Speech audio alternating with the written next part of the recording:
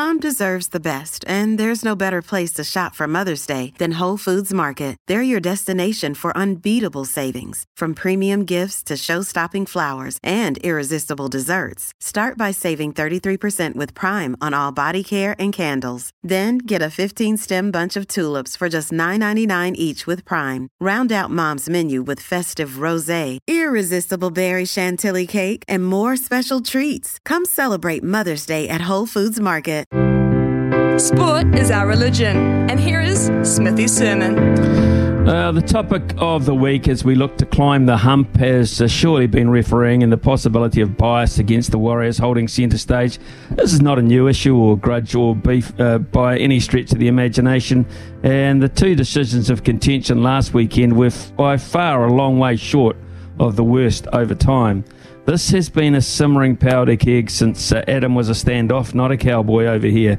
It really just took somebody to be Guy Fawkes, and that was Jason Paris in this instance.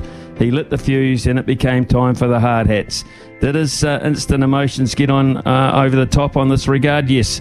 His sort of retraction the next day was an illustration of that, a certain case of knee jerkitis. I think the fans of the Warriors class of 23 have a newfound attitude akin to the players themselves. There is a lot of respect for the attitude and commitment, and there is a feeling that this is being blocked or whittled away by forces they can do very little about. To label someone a cheat in anything they do is a far cry from labelling them incompetent and somewhat out of their depth. Neither one of them is all that flattering, but the latter is a good deal easier to prove. And in no way are we suggesting there is any form of collusion for financial benefit or other to use the Warriors as an easy target. But the weight of texts and messages coming into the station is heavily in favour of supporting the need for the issue to be addressed. The historical one, I mean. New Zealanders are inherently not that fussed on Australians, and their big brother attitude and a lot of things, particularly sporting, they'll keep your foot on the underdog's throat through fair means or foul. This hopefully will prove to be little more than a big storm in a big teacup.